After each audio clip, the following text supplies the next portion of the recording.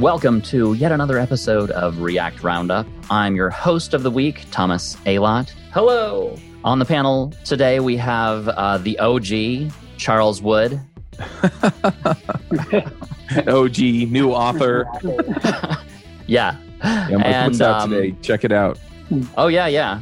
Wait, hold it for picks, dude. Hold it for... And, spoiler alert. And we've got Christopher Reyes. Hello, everybody. This episode is sponsored by Sentry.io. Recently, I came across a great tool for tracking and monitoring problems in my apps. Then I asked them if they wanted to sponsor the show and allow me to share my experience with you. Sentry provides a terrific interface for keeping track of what's going on with my app. It also tracks releases so I can tell if what I deployed makes things better or worse. They give you full stack traces and as much information as possible about the situation when the error occurred to help you track down the errors. Plus, one thing I love, you can customize the context provided by Sentry. So, if you're looking for specific information about the request, you can provide it. It automatically scrubs passwords and secure information, and you can customize the scrubbing as well. Finally, it has a user feedback system built in that you can use to get information from your users. Oh, and I also love that they support open source to the point where they actually open sourced Sentry if you want to self-host it. Use the code DevChat at Sentry.io to get 2 months free on Sentry's small plan. That's code DevChat at Sentry.io. So our topic for today is how do I introduce new tech at work? This is always kind of a challenging topic. We don't have a guest on the panel today. It's just a chat amongst the panelists. So Christopher, you want to kick it off? How would you introduce new tech at work? It depends what kind of situation we're in, language or framework. Moving, like the big topic online you'll see is, I think last year when AngularJS 1 or AngularJS kind of stopped being supported, a lot of people, there's a lot of articles out there about migrating to React. So I think if you're going to make that kind of big jump to React, the first thing you want to do is make sure it's not just your preference, but everybody is into it. And that's kind of a controversial topic because, obviously there's no shortened supply of frameworks you can choose. Yeah, another thing people are looking into is Vue. Vue is kind of the new cool kid on the block. There's a bunch of different options now as far as like Preact, and that also includes introducing new features, et cetera. There's a million different ways of introducing new things, not necessarily doing a complete sea change, like switching to a new framework. Yeah, exactly. Yeah. I think that was just an interesting one last year. And Vue obviously has a lot of benefits. And even at my work, we were starting a new project and there's people with React experience, but we still had to sit down to talk to see, like, is Vue something we want to do? Or, since we already have React experience, do we leverage that? So those are all things you want to take into account when you're kind of introducing that new framework, I think, is just to sit down and have that time to be like, we're going to set aside 30 minutes to an hour, maybe throw together a proof of concept and see how everybody feels and if it's something we want to do. Yeah, one thing to keep in mind too, though, is that some of the decisions, for example, if it's we're going to set up a CI machine or something, mostly the development team's going to care about that, right? So you just need buy-in from the other people that, are going to have to look at it going red when it breaks, right? Whereas, something like changing up the framework or things like that, where it's actually going to impact deliverability, things like that, you're also going to have to get buy-in from everyone else, right? And so when you're making the case, it's not just something that will benefit you, but you've also got to get buy-in from the people who are impacted by it. So you may have to go get buy-in from sales or marketing or, some other people in the company that aren't on your development team and say, hey, look, we're moving off of AngularJS or Angular 1 to React or Vue or Angular 2, 2 plus, I guess. I think they're on version 8 now, 8 or 9. Yeah, I think it's 8. We're going to make this change. It's going to take some time. We're not going to be adding as many new features because of that. And here's the reason why. It's not supported anymore. They're not adding any new security updates or anything else. And so out of concern for, the top priority being that we don't mess certain things up like security, we're going to switch. And so you have to make the case and buy in that way. So getting buy-in is another whole interesting topic because like one of the ways I've seen it go bad is where they'll say, gather a group of people together in a single meeting.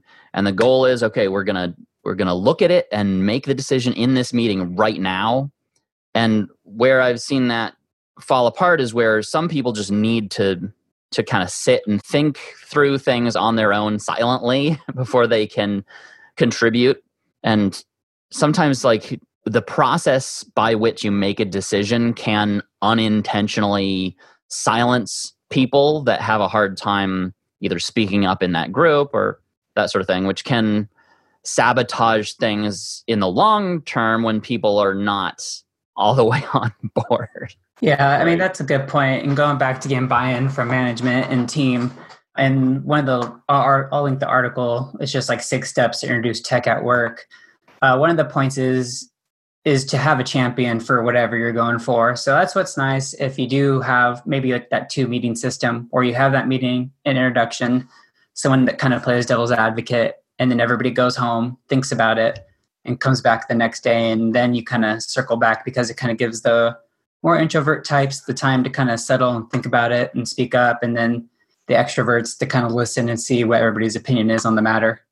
Yeah, I've seen some companies also just have a set process for making these kinds of decisions. And so you can kind of add this to the process, and that way you can say, okay, we're going to enter, looking at switching to Vue.js or React. This is a React show. We're looking at switching to React into that process, and then you can move ahead that way and kind of figure out, oh, okay, then what are we looking at here? And follow the process. And then nobody's surprised, right? When you move on to the next stage. And then you can like time box things and make sure the process kind of doesn't get out of hand and eat up too much time. Yep. Yeah, so I think that's pretty much in terms of migrating from to, whatever framework to React or whatever your choice of language is. Now, to kind of get more into the details, I wanted to talk about, lately with the introduction of hooks, there's obviously a lot of legacy code out there with class-based components. So let's talk about how to introduce hooks. Obviously, it's pretty simple. First of all, I just want to make sure that not all class-based code is legacy. Some people out there are still 100% backwards compatible. Forgive me. It's not good and bad. It's not a holy war here. We're all friends. But you know how it goes. If something's new and shiny, you want to use it. Well, yes. Yeah, some of us, yeah. I'm severely guilty of that. Oh, yeah, me too. So I think the introduction of hooks was, this past year has been a fun thing to watch. So I don't know what your concurrent mode and suspense and stuff coming up too. This is going to be another whole sea change opportunity. Yeah. Yeah. And I think you made good points. Just because, class-based components are backwards compatible, it gave people the option to stick with what's comfortable.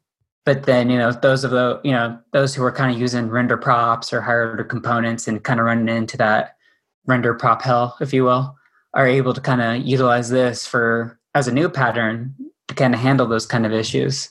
Yeah, I think what really helps is to kind of tease apart the different things. Because sometimes when people say, let's do X, what they really mean is let's do X, Y, Z, WW, etc., and conflate a bunch of things. And I think at the very least, we can all agree that if you're using React, everybody at least needs to understand code written in hooks and know what the trade-offs are, whether or not you choose to actually use them yourself individually or use them in your project or migrate to them, etc. We all need to at least understand them. Yeah. Yeah, that's a good point, because as we've seen, some of the growing pains with hooks was with use effect and rendering a million times when you only really wanted to render once based on like a variable change. Obviously understanding is significant. Yeah. I think it's interesting to look at both positive examples and negative examples. So thinking of how do I introduce new tech at work? So thinking about, okay, what's the worst way people have tried to introduce new tech at work, and how did they fail miserably so we can avoid those mistakes? It's kind of similar to the framework. You talk about it, you do a proof of concept, and you see if it works. So, you kind of can have a generic approach to each of these topics. You kind of get buy-in from the team, you need a champion, and then you try it and just see how it goes. Yeah. I've seen examples in the past where getting buy-in from the team, what I saw was what they tried to do is okay, we're going to test out these 2 different options. And then they, got one person assigned to do this one thing and the other person assigned to do the other thing. what they accidentally created was a revolutionary war. And it became like this technology was linked to this person and all the people that liked that person versus this person. Yeah. And then it wasn't about the technology anymore. It was just about the people. Yeah, I've run into that as well. Where, it's basically, people going around and lobbying for the thing they want. And Exactly. it's whoever's the most persuasive, right? Or the one that people like better. The person people like better, not the option people like better. Yeah. Exactly. And we're technologists, we're engineers here, we're at least pretending to be. And we're humans. And we're humans. Sometimes it's easy to forget that we still are humans, and the tribalism and all that stuff is still quite alive in us. Yep. Yeah, I think you had a good point too. You almost need someone on your team that kind of bounces you out and is a little bit of a devil's advocate. So like I'm blessed enough to have someone on my team where a little bit more conservative. So it's like when something new comes out, I'm like, okay, let's learn this new thing and try it. And then, they'll be like, okay, well, let's think about it and fail at it 10 times and then see what's the best solution. You know what I mean? So I like, yeah, so it's nice to have that balance. I've been, in each of my jobs, I've always had someone like that that's a little bit more tempered. So I think it's nice to know, like when you go in to learn anything, always look at the downsides of it as well, just so you understand all basics or all aspects of it. Yeah. It also helps to I recently learned kind of my default patterns looking over my history. I'm the type of person that gets excited about the new and the shiny too much and overvalues the new and undervalues the old. So I've kind of learned that I'm almost not allowed to be the person to say, hey, let's change everything, because that's kind of what I want to do anyway. So I'm forcing myself to be kind of the crotchety old guy who's like, well, maybe we should wait, or just to kind of counterbalance my own natural desire to just like, let's switch everything to hooks now. Let's remove all the semicolons. Let's, whatever the flavor of the day is. This past year, that was kind of the big topic, and it gave it kind of forced this conversation in a lot of workshops, I think. And not only did it change the code bases, I almost feel 100% sure it changed the dynamics of the team, because yes, there's a lot of people that want to embrace things. There's a lot of people that want to wait and make sure things are stable and see how other people handle it in production. So in terms of introducing tech into the workplace, how significant do you guys think a team dynamic is? And do you need people to have these kind of roles where, this guy is like the R&D guy, and then, this, woman is going to handle, the test and implementation. Do you think we should have structured roles like that? Or is it just more significant to have like a organic discovery phase? The thing that I worry about is like people kind of falling into roles that suit their own kind of like if I'm the R&D guy, that like doubles down on what I want to do anyway. So I almost like I wouldn't trust the results of an R&D guy that's obsessed with new and shiny, because of course they're going to recommend the new shiny thing. You almost want to kind of force people to at least temporarily do roles that are exactly the opposite of their personality. Like get the old crotchety guy to be force that person to at least do the R&D of like, tell us why the new shiny thing is good. Yeah. I think I recently, like about a couple months ago, I had to do that for styling frameworks, and obviously no one really likes doing CSS stuff, so it was a fun task to have. From my experience, we had a couple. It was like, go through Bootstrap, Ant Design, and like material, and choose the benefits and all this stuff. And it was a big job. Yeah, it was a big job. And then I did proof of concepts. It took a lot longer than I expected, but you do learn a lot. I think whenever you have to teach something, it gives you the opportunity to kind of pick up tasks you didn't know, or learn new things. Yeah, I want to push on that a little bit, because you're talking about trying a whole bunch of different options, doing a bunch of proofs of concept. And I get that a lot of these technologies, especially the decisions like Bootstrap versus Foundation versus material design versus, I think Microsoft has one called Fabric. These decisions can affect you long term because they're things you're going to use day in and day out. But yeah, sometimes you're trying to make a decision as far as like, which CI system am I going to use? And it turns out that, try it. And if it works, use it, right? Right. Because most of them do more or less the same thing. And so I wonder, if this process needs to be different, if it's a technology choice that, just kind of fits under that umbrella of, hey, pull in this tool. That's a good point. So I guess that's like, the first thing that you need to figure out about, okay, so we want to bring in this student technology. So what's the long-term maintenance cost of making a choice versus not making a choice and choosing the wrong thing versus just like serverless technology? Are you locked into like this specific platform, or can you easily just switch or relatively easily? Or, in serverless, there are things that are specific to AWS Lambda that's different from Google Cloud Platform, that's different from Azure Functions. But the flip side is that they're mostly the same. There are just some nuances that you can use. And so that's the other thing, is doing your research and saying, well, if we build them all this way, it doesn't matter. But of course, you can go too far that way too, where you're just spending all your time and effort building meta stuff to make it easier to make change your decision later on, instead of going full force on making a decision and actually building stuff with the thing right now. How do you measure that?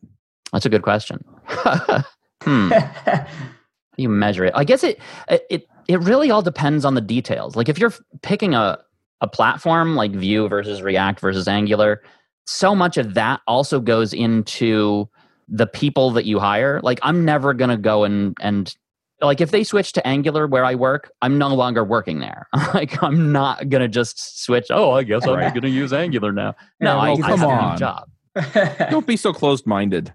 I've tried it, and it's just like for my career, my choice. Anyway, but it's like it does kind of change who you can hire and kind of who's going to be willing to work on that thing at that place. Even if they don't mention it now, it's going to have human impact later on. But things like, what CI framework, it's like nobody's switching jobs because, dang it, you chose Circle CI instead of whatever Jenkins. the heck. Yeah, that's fair. Well, I don't know. Jenkins is... Well, and Angular people, right? No, I'm just kidding. So I love Angular people. I know... I have very good friends. I have a token. I'm friends with Angular. friend. Yeah. Oh, the virtue signaling in here. Oh my god. Don't get on I have Twitter Angular on me. friends too, guys. Get off me. No. I hear you. I mean, for what I'm seeing, generally Angular and React at least have a pretty good pool of people you can draw from. Absolutely. Vue is growing, and so you're probably pretty safe with that bet too. If you were going to go with Ember, the pool's a lot smaller, right? Yeah, and then like Reason and stuff like that, you're really getting into the not a lot of Reason people out there. There's two good points there too. They offer different advantages, so it depends on what you're doing too. Anyway, go ahead, Chris. So there's two good points there. When you are introducing a new technology at work, one, what's the talent pool like if you grow? That's something you consider, and then Thomas had mentioned you got to be concerned about the long-term cost of this. And I think that's a good segue in. If you aren't doing some kind of automated testing, how do you introduce testing and how do you start? Because testing has, that classic, saying about it is it has this extreme upfront cost, but it really pays off long-term dividends. So have you guys been in that situation where you have to introduce testing, and how did you go about it? You said that fast, Thomas. So much of my career, my standards are like you have to have a certain level of testing, a certain level of QA, a certain level of code repository stuff. So much of my career, I've always just fallen into we're deploying using zip files. I guess I'll go learn about versioning, and I'll be the champion of Subversion. I don't give a crap about Subversion, but like I have to have that in order to do anything interesting. Or like we have to have a certain level of testing. I don't want to be the testing guy, but if there's no tests, like I gotta be the testing guy if nobody else is. So yes, I've had the joy of introducing tests when there are no tests, and it was I had mixed results. Yeah, I've learned a lot. Many cautionary examples of how not to do it. So here's an example of how not to do it. Hey, everybody, you all suck. You are all terrible. I am better than you because we should do this thing differently. That's a great way to not win friends. Yeah. It's funny that you mentioned the testing guy. So, I had a job where I was a little bit newer and we weren't doing testing, and I had the opportunity to be the testing guy and champion it. And I was like, okay, I want to have a thing. But I chose testing, which might have been a bad idea. But we had that idea where we went through the process. We tried proof of concepts. We introduced it. Half the people liked it. The other half hated it. And so we just pushed it and, went for it. And I feel like, again, is that upfront process was painful. People were angry, got some mean looks. But I think it kind of relieved anxiety. And when deployment day came, that piece was there, knowing like, hey, all our tests are passing. We might be okay. But you never know. But in terms of introducing testing, it is that it's not a risk, I want to say, but you don't get that instant gratification. Yeah. Yeah, one thing that I'll throw in here, because I've been in this position before. Yeah, I can't remember which place it was, but I was in one place where, they didn't do testing, and they were kind of hostile to it when I brought it up, because it was like, well, what's wrong with the code rewriting? And I'm like, you think you're better than me? Yeah, that's kind of the way it came across. And, my response was more or less, no, but I get a little nervous when I think about what you know that he doesn't know, and what he knows that he doesn't know, and what he knows that she doesn't know. And so when you build something in, you're making assumptions that none of the rest of us are aware of. And so there's going to be some overlap that doesn't get handled well. Anyway, so I kind of talked him around to at least going, well, I guess that makes sense, but I still don't want to do it. And then the way that I pushed from there was essentially, well, let's just try it. Let's try writing tests on all of our new stuff for a month, because I knew that we were going to deploy at least twice there. And then we can kind of go back and kind of do like an agile retrospective. But I just kind of pitched it as, then we can sit down and talk about what worked and what didn't. And it helps to use regular human speech sometimes. Yeah. That just got us a long way toward at least people getting on board. Because some people, after the first deployment, and we didn't have as many problems, and they were confident that the code worked because we had tests around the new stuff, they were all in. And so we had a few people that we still had to kind of bring along a little bit, but it was much easier to get people in by saying, hey, let's just try this for a month, right? And then if it doesn't work, if it doesn't work out for us, then we just won't do it. Yeah.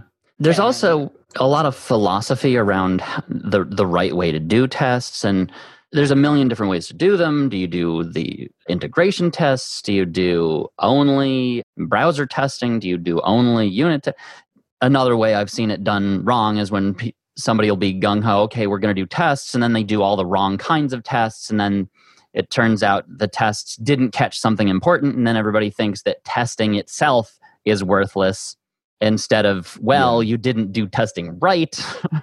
So spending a little bit of time like learning the philosophy of testing, or at least like the hierarchy and what a good kind of high level way to approach it before just diving in and just like thinking you already know. And that helps a lot.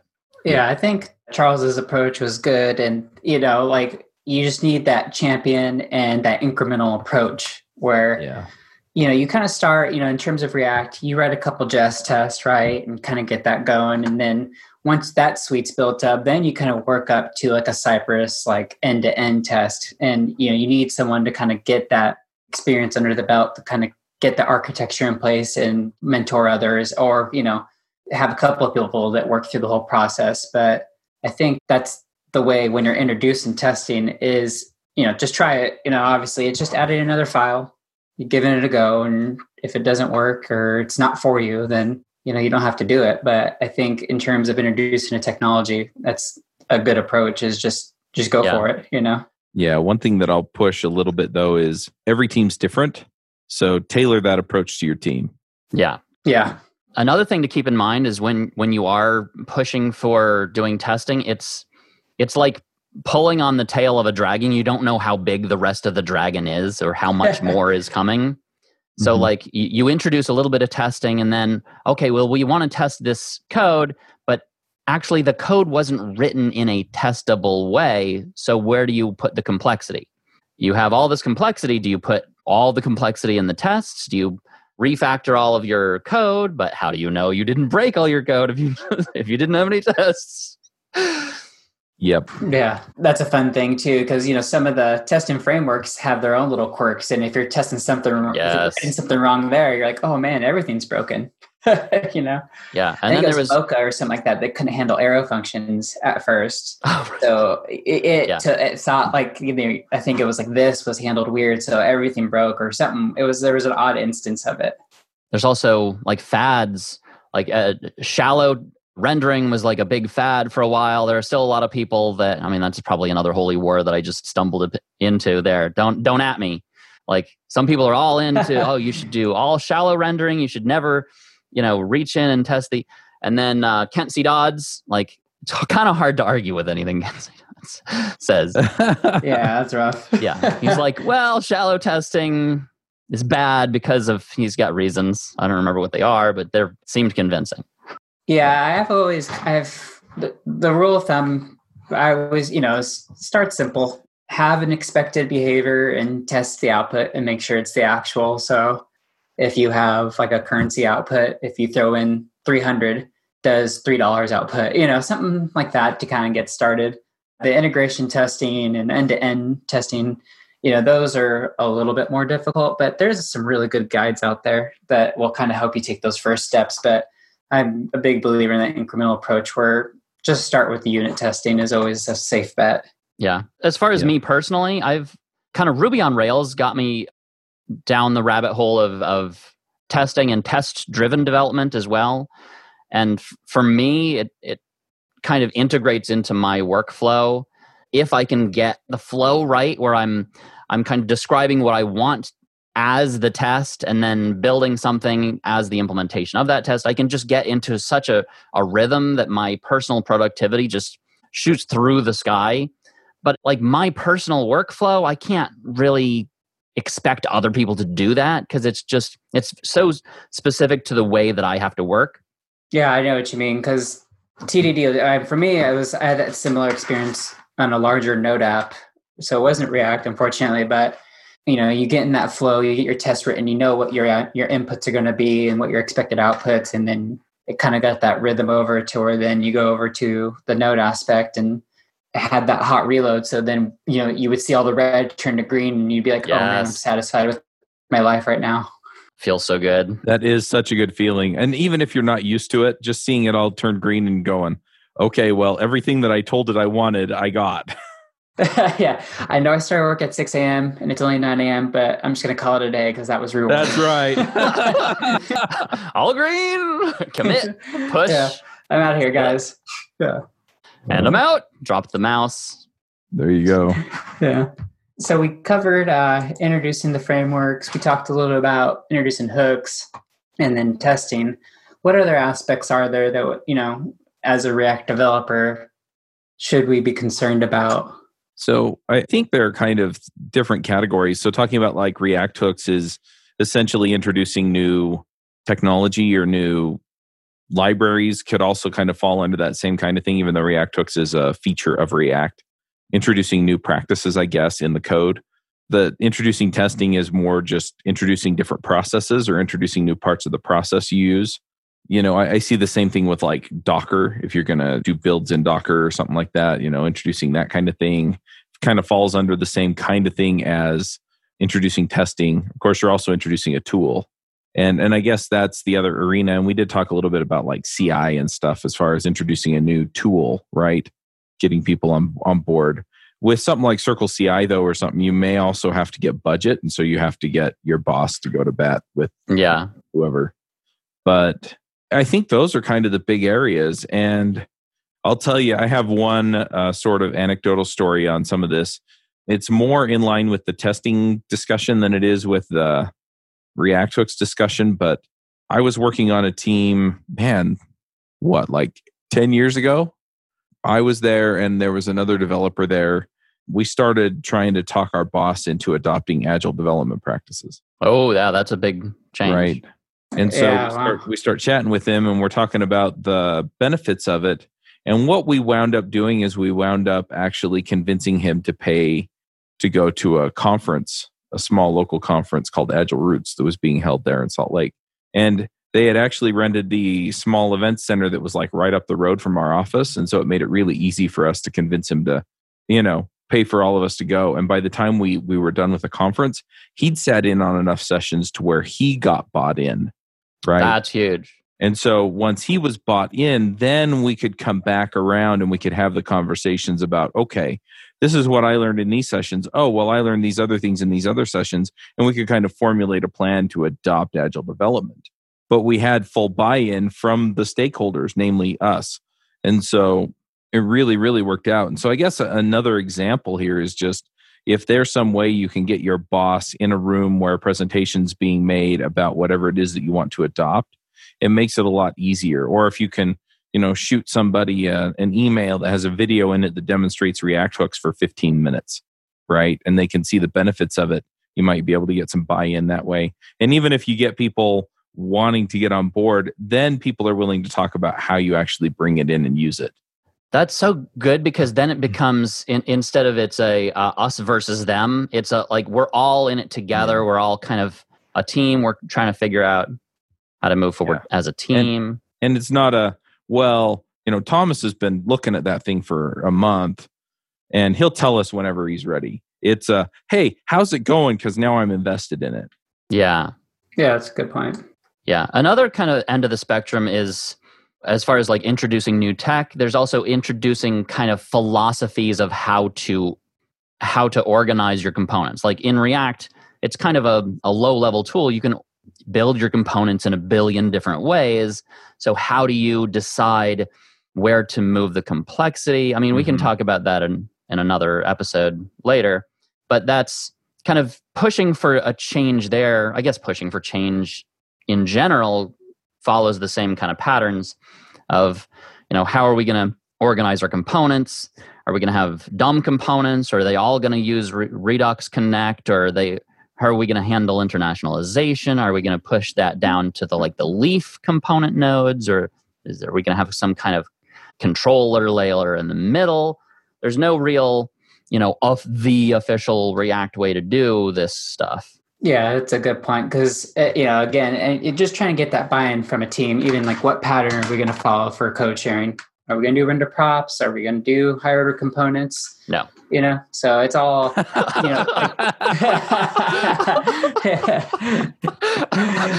I've outed myself. You know where I stand on that issue. So that's what's interesting is, like I said earlier, there is a pattern you can follow for introducing things. And a lot of it has to do with collaboration and getting buy-in from your team. So I think that's one of those things where where these soft skills are super handy in this situation. Totally. And picking your battle. I'll use higher order components if that's what everybody thinks is best. But if we're not already using them, I might, want to have a discussion with you. Thinking of introducing them. Hey folks, this is Charles Max Wood, and I just launched my book, The Max Coder's Guide to Finding Your Dream Developer Job. It's up on Amazon. We self-published it. I would love your support. If you want to go check it out, you can find it there. The Max Coder's Guide to Finding Your Dream Developer Job. Have a good one. Max out.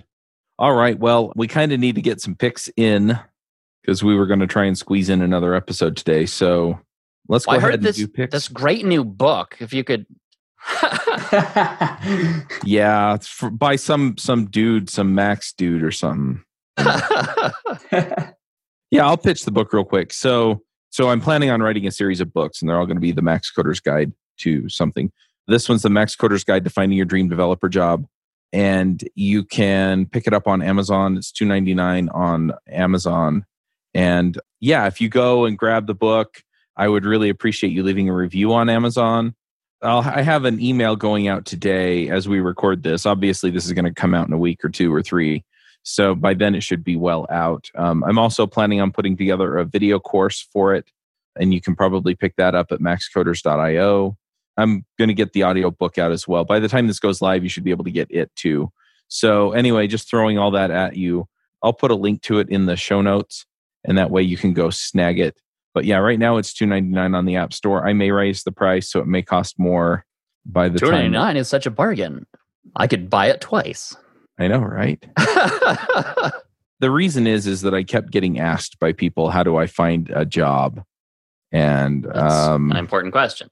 a lot of it was people who were, they were new and, they just didn't know quite how to look. And then there were a bunch of other people that were, they were in a job they didn't like. Usually it was their first job.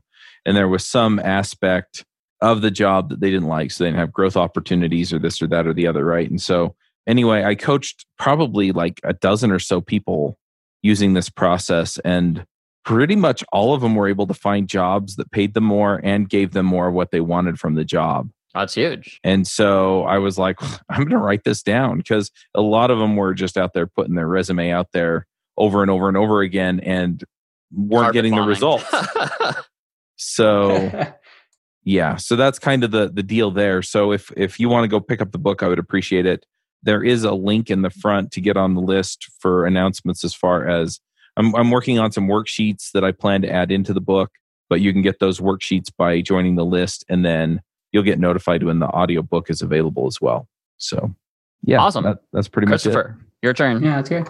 I'm going to choose this blog on LogRocket, LogRocket. And the title is Practical React Hooks, How to Refactor Your App to Use Hooks. And it's a really good in-depth article. It's about 15 minutes. So if you're reading, 3-minute medium ones, it is a little bit of a trek, but it's worth it. It's got some really cool GIFs in there where it actually shows the transformation from a class-based component into a hook. And, they go through the whys and good and bad. And it's just a really good, informative article. So that's what I'm going to choose today. Very nice. So my pick of the day is the updated Teachable Machine by Google. It's an online website where you can learn to do machine learning and stuff without learning any code. You can just get started. It's something that you can give to like a kid, and they can start noodling around with it and starting to develop an intuitive understanding of the power and capabilities and limitations of machine learning through play, which is a very valuable and fast way to learn things on a deep level. I highly recommend everybody noodle around with it, because AI is the future. We're actually starting an Adventures in Machine Learning podcast. So, ooh. Oh, wow. We'll have to get somebody on to talk about that. Yeah, totally. Really cool. Subscribed. Yep. It'll probably come out around the beginning of the year. So, which year? 2020. Oh. Future is now. we have another podcast that I'm collaborating with, rather well-known company as well. And we're working on putting together a joint announcement. So I'm not going to announce it here yet. But ooh, exciting. Yeah. Spoiler. Yeah. So keep an eye out for that too. Join the mailing list and you'll find out when they go live. How's that? Oh, there's a mailing list? Yeah, go to devchat.tv, scroll down to the footer, just put your email address in. Okay, devchat.tv, you say? Yeah. Okay. All right. And that does it for another episode of React Roundup. Talk to you. Thanks out, everybody. See you guys later. Bye, everybody. Bandwidth for this segment is provided by CacheFly, the world's fastest CDN. Deliver your content fast with CacheFly. Visit CACHEFLY.com to learn more.